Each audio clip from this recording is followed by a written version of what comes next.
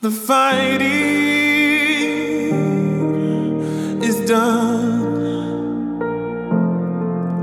I step into the light of your great love. I am breathing again. You tore the bag that was on my head. I don't have to hold my breath. I don't want to fight you anymore.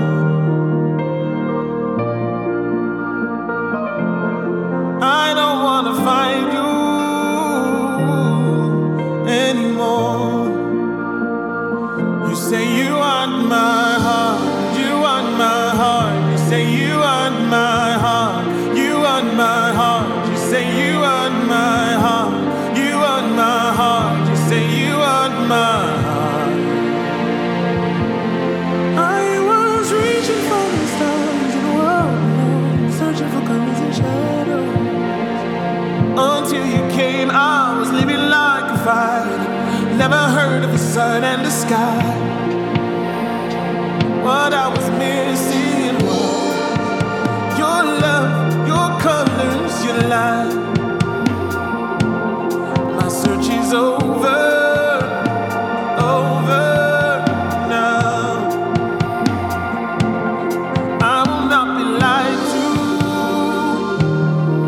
to anymore. I don't want to find you anymore. You say you want me. This is the Endurance Church podcast with Pastor Anthony Bass. At Endurance Church, our goal is to live well and finish strong by becoming faithful disciples of Christ. We do this through loving, disciplined, Bible-based teaching, encouragement, and care. For more information about our ministry, head to endurancechurch.org. And now, today's message. Yeah, I've been wanting to have this sermon taught for a long time, and you never know the context. So the interesting thing about today's,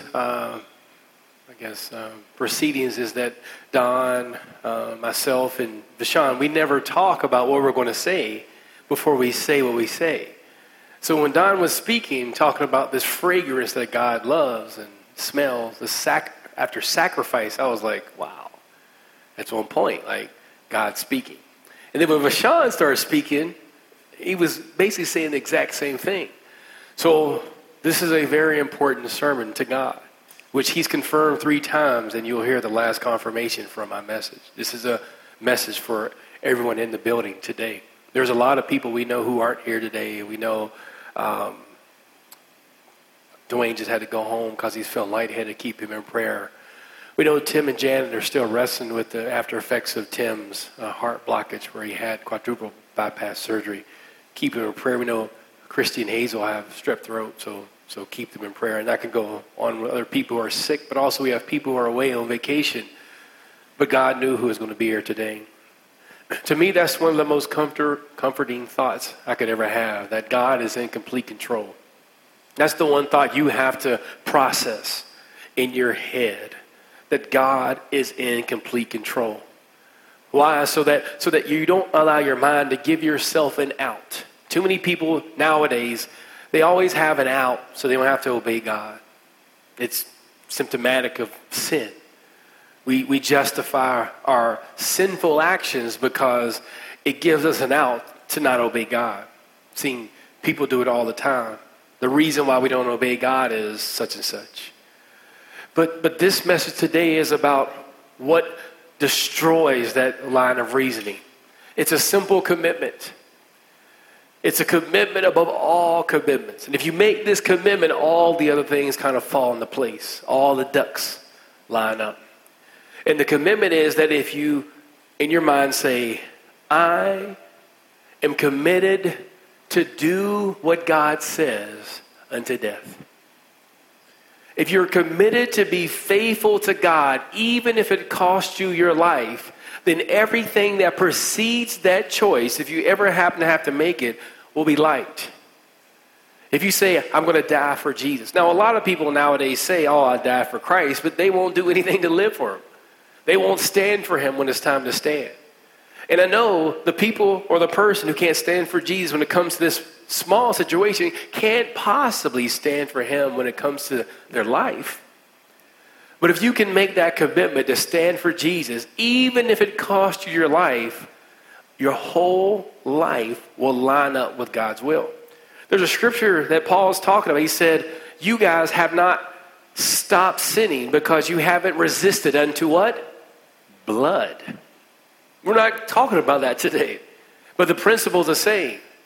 That if you're willing to bleed, meaning if it costs you something, blood, in order to stop sinning, at that point you've overcome the desire to sin. Because sin basically is a desire to protect the flesh or please the flesh. Like that's sin, pride of life, lust of the eye, lust of the flesh. Like the sin is basically you are doing what you think you want to do to bring yourself either glory, aspirations, peace without God. That's sin. You're doing it outside of God's will.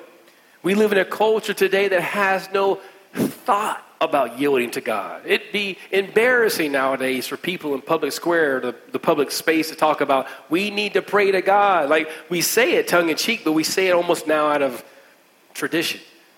It's time to pray. We say it on Facebook all the time, right? If something happens tragic in an area, we say pray for that area. But do we really mean pray to the God of heaven, the King of the universe, Jesus Christ? See, I believe my job as a pastor is to equip you to be faithful to God despite how bad times get. Because they do get bad. If you look at the early church, up to the first 250 years, all 10 emperors executed Christians. All of them. And Christians during that day and time had to remain faithful. There was even a term for those people who recanted, who said they didn't want to be Christians at that time. They were called the lapsed. That if it came to a situation where they had to obey and worship Caesar or deny Christ, they would do the first. They would obey or worship Caesar. And then they said, well, then after I do it so I don't get killed, I'll go back and be faithful to Christ. But that's not what God wants. Most people look at the scripture, I think it's the third commandment that says, don't take the Lord thy God's name in vain. And do you know what that doesn't mean? That doesn't mean you just use his name frivolously. That really means that you have to honor God, the God of heaven, Yahweh, Jehovah, in every situation. You're his ambassador. So taking God's name in vain means not living up to the standard that name has set for you. That's an important point. Because many people compromise. The Bible says it's the little foxes that destroy the vine. We do these little compromises thinking at the end we'll be faithful. Not knowing that we have corrupted our character instead of developing it so that we can be faithful to God when times get tough. Because times get tough. I don't care how good of a Christian you are. I don't care if you're not eating, NGL or MGL, the manipulated artificial food, right? I don't care. We can be faithful all day. It doesn't mean that our bodies still won't break down. We're getting old. We're dying. But yet, the Bible says we live. These are our rental cars. And we're going to turn in this rental car. Some of us have nice cars. Some of us may not have so nice cars. But nevertheless, the cars we have are being turned in. And God's going to look. How did we treat the car? He's going to do the 10-point inspection. He's going to go around the car like, was that scratch there when you got it? He's going to go around and say, look at that tire. Oh, that's it. Like, we're going to be inspected, how we treat our bodies, our lives. And then we're going to get our true body, our true life. It's a thought that is so outstanding that most of us have trouble even grasping the reality of what's about to come upon us. We are going to live for eternity. Forever. And that should bring us such joy. But from now until that moment is going to determine everything. And we're going to talk about that today. We're going over the book of Revelations that we have the last two weeks. And we talked about how Jesus in heaven is talking to these 7 churches, in which is now today, modern day, called Turkey. And he's speaking to these churches in that day. It was called Asia Minor. We don't know why he picked these 7 churches. Like I said last time, there are hundreds of other churches that are around at this time, but he picked these 7 churches. Now, these churches have a very practical perspective that we can look at. They have a prophetic perspective that we may look at here in the future when we get on prophecy. But here you have to understand, I believe that all of these churches have issues that are applicable to every single church that would exist from the time of Jesus Christ's resurrection until the end. And to be honest, when we say the word church, what does the word church mean, really, to anybody? The church means the what? Yes. And it means ecclesia is the called out ones. The church has existed before the day of Pentecost. The church has been here, the called out ones. And there has been a pattern with those people who have been dedicated to Christ from the very beginning until the end of the Bible. That all those people who are the church, God's called out people, are always faithful to God despite how bad it got. Now, we're not saying they were perfect. I mean, if I asked you right now, this is the question I've always wanted to ask. Finally, I remembered it when I was at church. Thank you, Holy Spirit, for speaking to me. I have a question. This is our one interactive activity for today. If there's one person in the Bible, and there may be one, that you say, I would want to be that person. I would want their whole life. Somebody, and this is interactive, this isn't rhetorical. One person in the Bible who you would want to be. Tell me who that person is and why. I want all their life. I want their life. That's exactly how I want to live. That's how I want people to treat me. That's how I want to die. My person will be Paul. And the reason why is because after Christ, I see him as suffering and yet still trusting in God. So that's the reason why. Paul.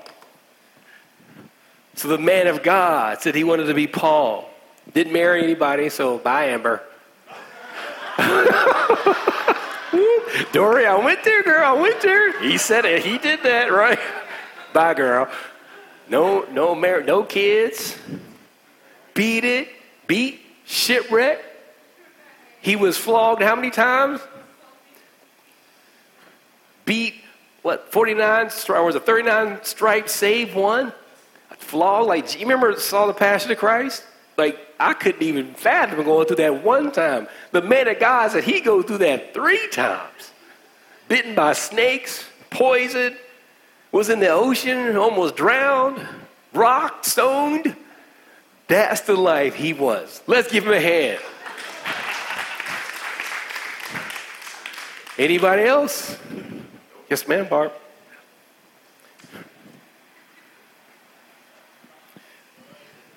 I would like to be Ruth. I once asked God, would you name me? Would you give a different name to me? And he told me it was going to be Ruth. And to me, that means I'm still waiting for my Boaz. Amen. He's out there somewhere. So I'm patiently waiting.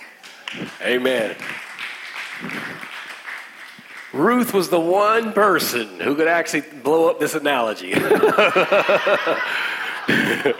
But nevertheless, apropos, anyone else? But the point is, please, Don.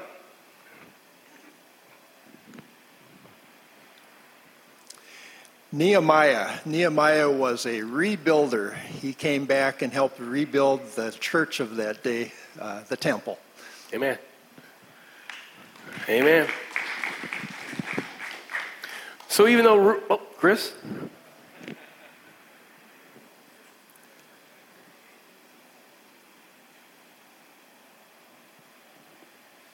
I'm going to say Peter.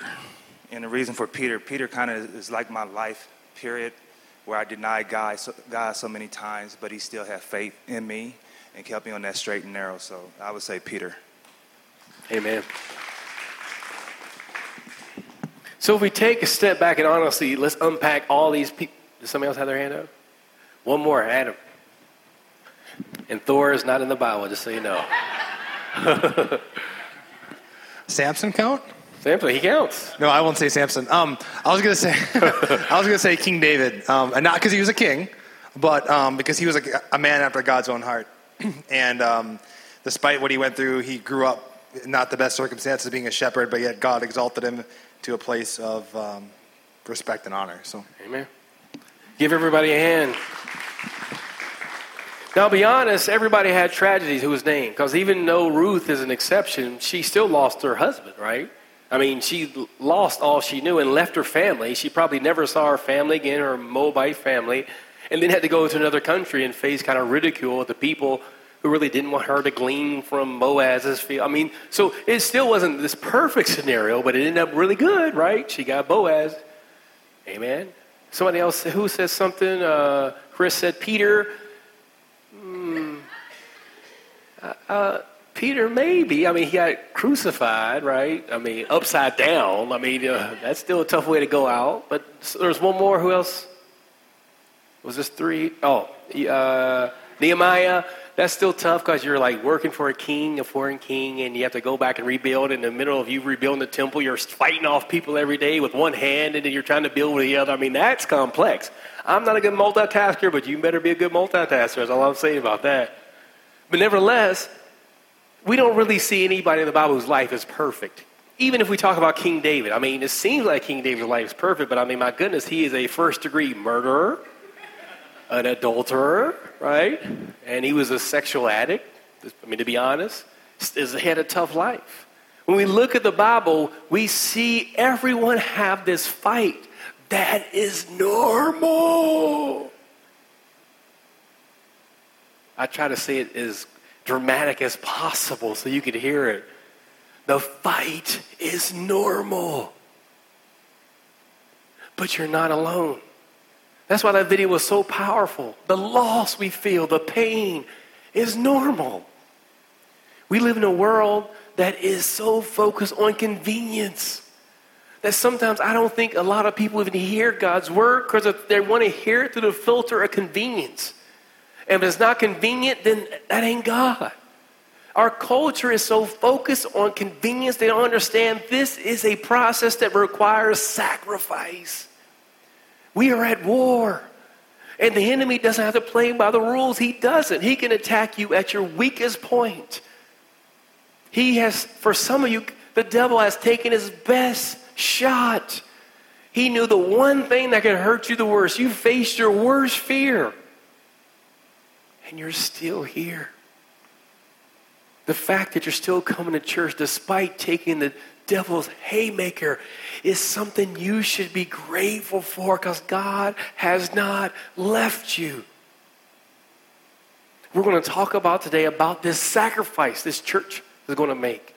All these other churches, this is interesting. There's 7 churches we're going to talk about. 7. And only 2 of them get it completely right. 2 of the 7.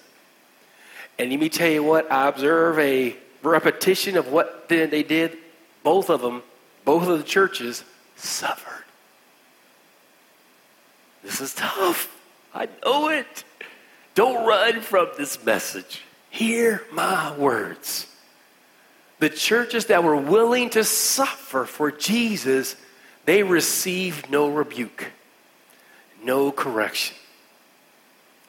I know that might not be what you want to hear, but I'm just trying to tell you what it takes to please God. All these churches, these 7 churches were specifically picked for a reason. And we have 2 churches that you would say these churches are whack. They're small, they're poor, but Jesus basically tells them, well done, good job. And then we have these mega churches that are rich and fabulous and life. And Jesus is like, I have this one thing against you. Do this or this. Today we're going to talk about a church that Jesus said, well done to. Today we're going to talk about a church that committed to staying faithful to Jesus regardless of how much it cost. Let me turn this on. Was that me or that was you? Oh, it's a whack. I got this quote by one of my favorite theologians, John Stott. And this is what I'll highlight his name because there are very few, honestly, theologians we could actually read, to be honest.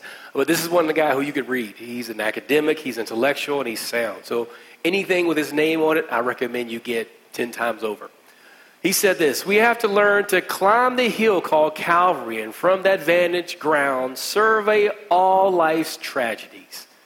The cross does not solve the problem of suffering, but it supplies the essential perspective from which to look at it. Didn't we just hear the man just say that in the video? He plagiarized. I'm joking, but everybody knows this quote because it's one of those important ones, how to deal with suffering. Sometimes we picture God lounging, perhaps dozing in some celestial deck chair while the hungry millions starve to death. It is this terrible character of God which the cross smashes to smithereens. Why is the cross so important? Because Jesus suffered just like you. That's the thing we can't run from. We have a God that created it all and went through it all. So no one can say, God, you don't understand. He's our high priest. He understands our pain. He was there. He felt hopeless. Remember, he's on the cross. He said it. What did he say on the cross? My God, why have you forsaken me? But despite how he felt, he remembered how good God was. As you begin to see him begin to quote God's word despite his feelings of hopelessness. He still trusted God despite how bad he felt. He learned and showed us how to fight against our feelings, particularly feelings of defeat, of despair, of hopelessness. Because purposeless pain makes us feel hopeless. But if I could tell you there's always purpose to the pain, then I hope there's a seed that's dropped in your heart. There's a reason for everything that is done in Christ. We know Romans, 8:28, and all things work together for good to those that love God, for those that are called according to his purpose. We know the scripture. So that even means when you're going through pain, there's a purpose for that pain. Don't give up.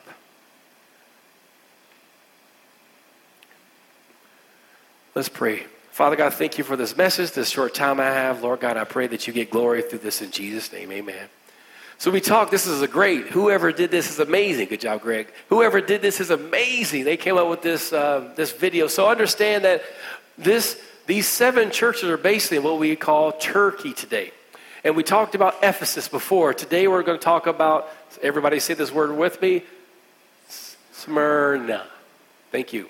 Now, when we say Smyrna, the Hebrew word for Smyrna is, some people say it's death. Some people say it's bitterness. But there is this herb that you get, or this fragrance you get from a tree. It's called myrrh. When Jesus was born and he was placed in the manger, he received 3 different elements. Everybody know what those elements were? Gold is representative of a what? Of a king. Frankincense is representative of a prophet, you can say. But myrrh is representative of death. When Jesus Christ died, his body was wrapped in the death clothes, what they put around people that die, but he was embalmed, he was anointed with myrrh. Myrrh is a healing balm. But also, when Jesus comes back, I think it's in Isaiah chapter 60 or 61, do you know when Jesus is in the millennial reign, do you know he's going to receive 2 elements and not 3? Can anyone guess what those 2 elements are, not 3? Somebody? Gold and frankincense, but not myrrh. Because he didn't have to suffer anymore. He's not going to die again. Everybody get that? This myrrh comes from a tree. And do you know how you get this fragrance? You go to the tree and you have to scar the tree. That's how you get this element. You wound the tree. And the tree begins to bleed. And a sap comes out of the tree. And the sap rolls down the tree and it hardens. And the sap becomes like a gum. Really hard substance, very hard. Now, it's still not useful for you because there's no fragrance in it yet. But after it's hardened, you'll take it, you'll put it in like maybe a little bag, and you'll take an instrument and you'll beat it. Oh, I know you don't like it. Neither do I. But you at least understand where I'm going with it. You beat it, and only after it's crushed does it emanate a fragrance. Now, thankfully, Don talked about that before I even got up here. That sacrifice produces a fragrance that's pleasing to the Lord. Everybody get at least where I'm at. That I know you don't like. I see all of y'all. Everybody did this. Body language communication is 93% body language, they say. So right now you're on defense. I got it. But at least you hear what I'm saying. God's looking to be pleased. The first church, Ephesus means desired. It's what we all desire, but Jesus said, you've lost your first love. Come back. This church is small and poor, and it's in this, basically this great place. I mean, I can't tell you how many great things happen to this major city. You see there's a port there, 2 ports actually. It's rich. Alexander actually rebuilt it as well. This church, this area is still alive and vibrant to this day. It's beautiful. But at this place, this small church was there. And something had to happen for them to be okay in the community. There was a social faux pas that they could not do. See, this is the place where emperor worship started. Where Caesar worship started. And in order to worship Caesar, you had to come publicly, take this little fragrance and put it in the fire. And if you just did something as simple as a sign of worship or obedience or obeisance, whatever you want to say to Caesar, you were okay. And this little small church and this big community said, you know what? We're not going to do this. And because they wouldn't do this simple act, throwing something like incense on fire, as a sign of reverence and honor to Caesar, they began to be persecuted. Not only that, but they were ostracized from the community. Because the church made a commitment to only worship Christ alone. They did not compromise. They would not compromise. And because they would not and did not compromise, Jesus said, well done. They could take any hot issue. For instance, today we could talk about race or abortion or gay marriage or any political hot button. Whatever it is, their hot button was worship of Caesar. And they said, we as a church are putting our flag here. And despite what it costs, we're not going to compromise. And they did not compromise.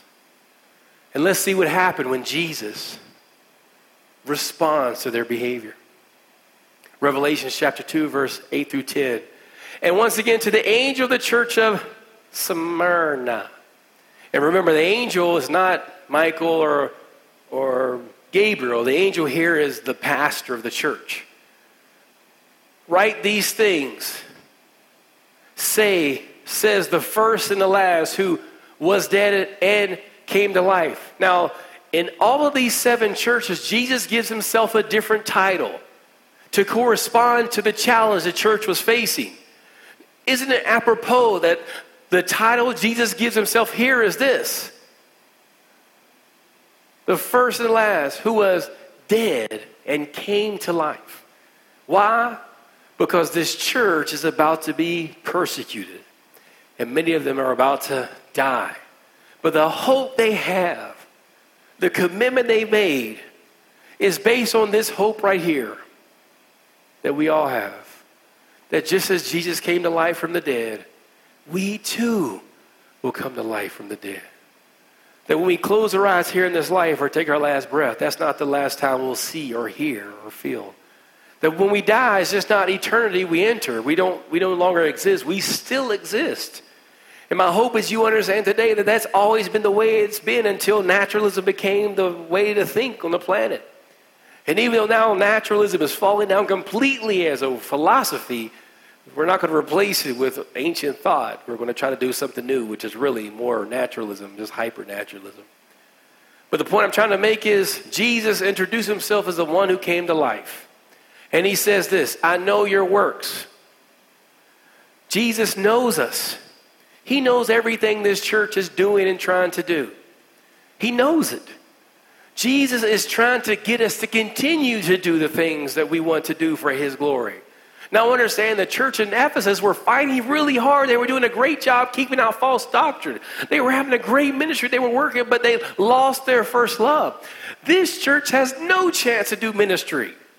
They're just trying to survive because they made a commitment to not acquiesce, to not capitulate, to not surrender to cultural pressures to worship Caesar.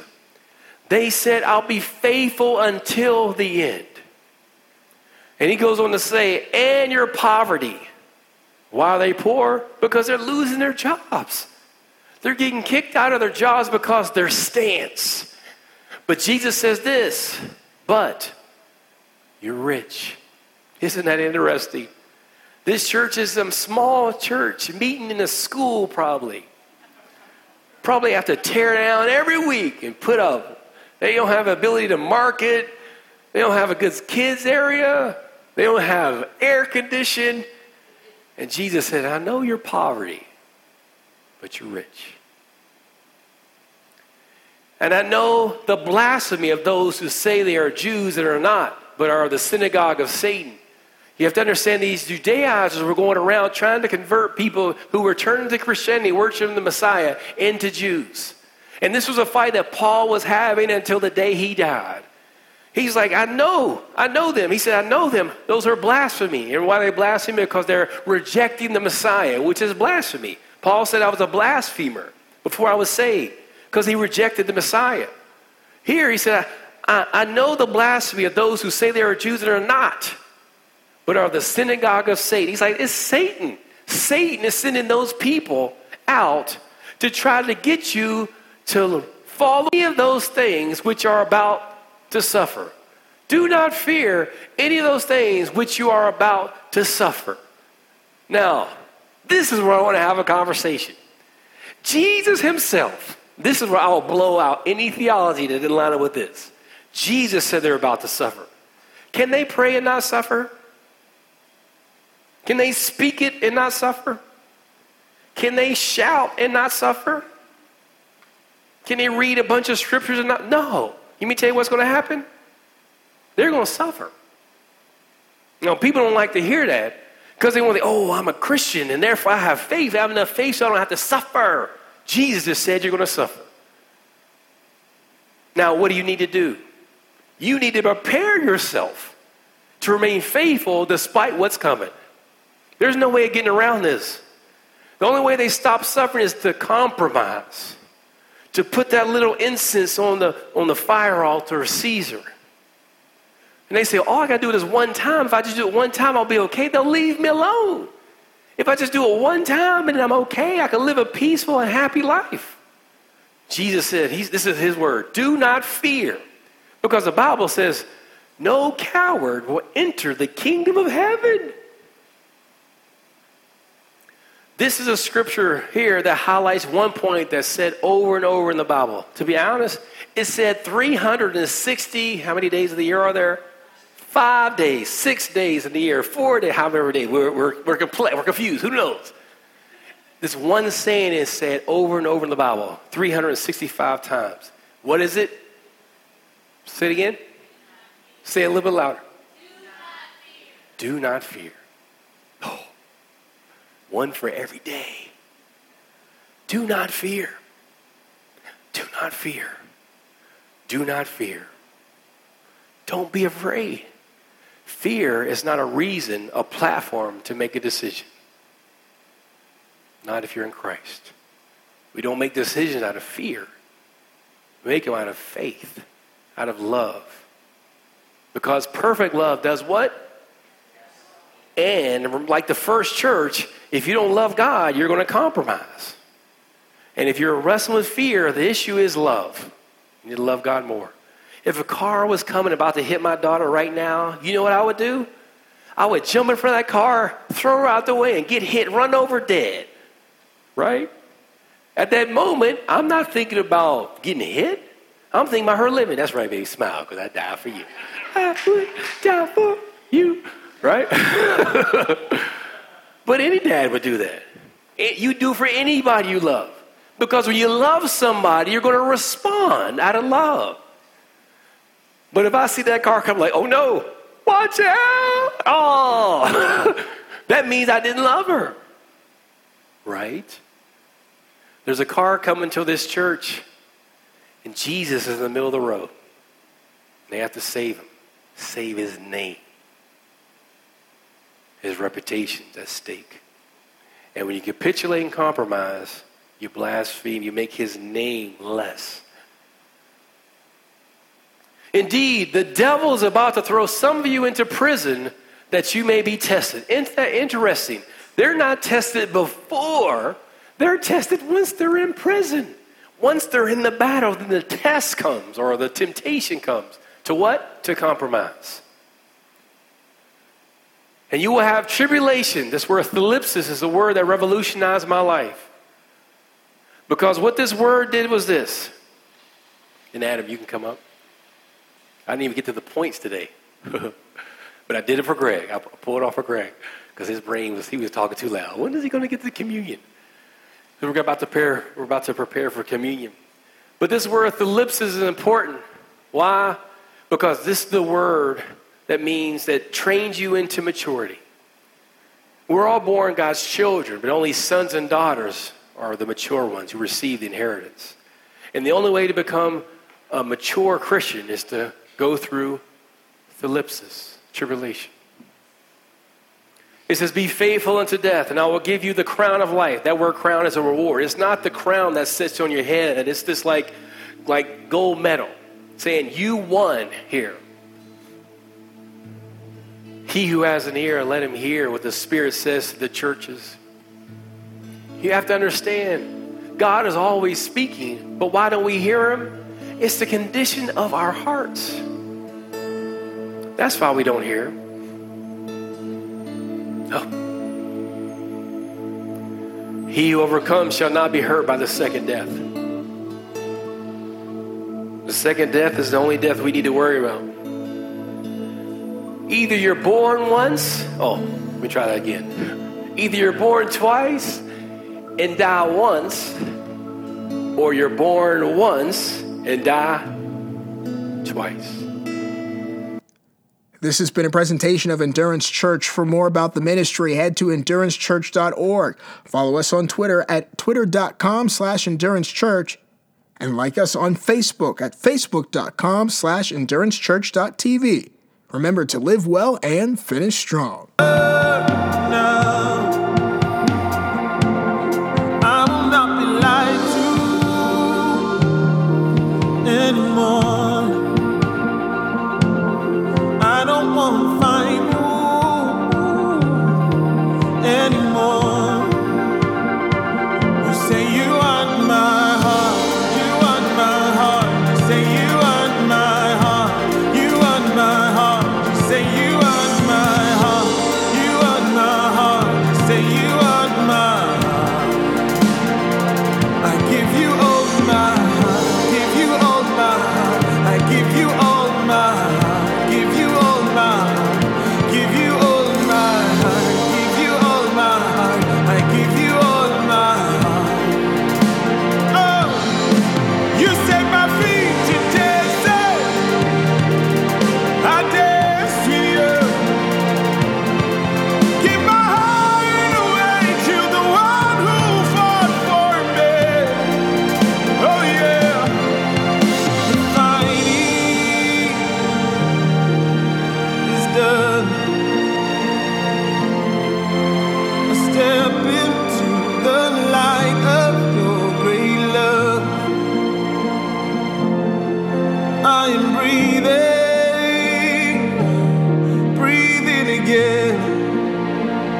You tore the bag that was on my head. I don't have to hold my breath. I am breathing.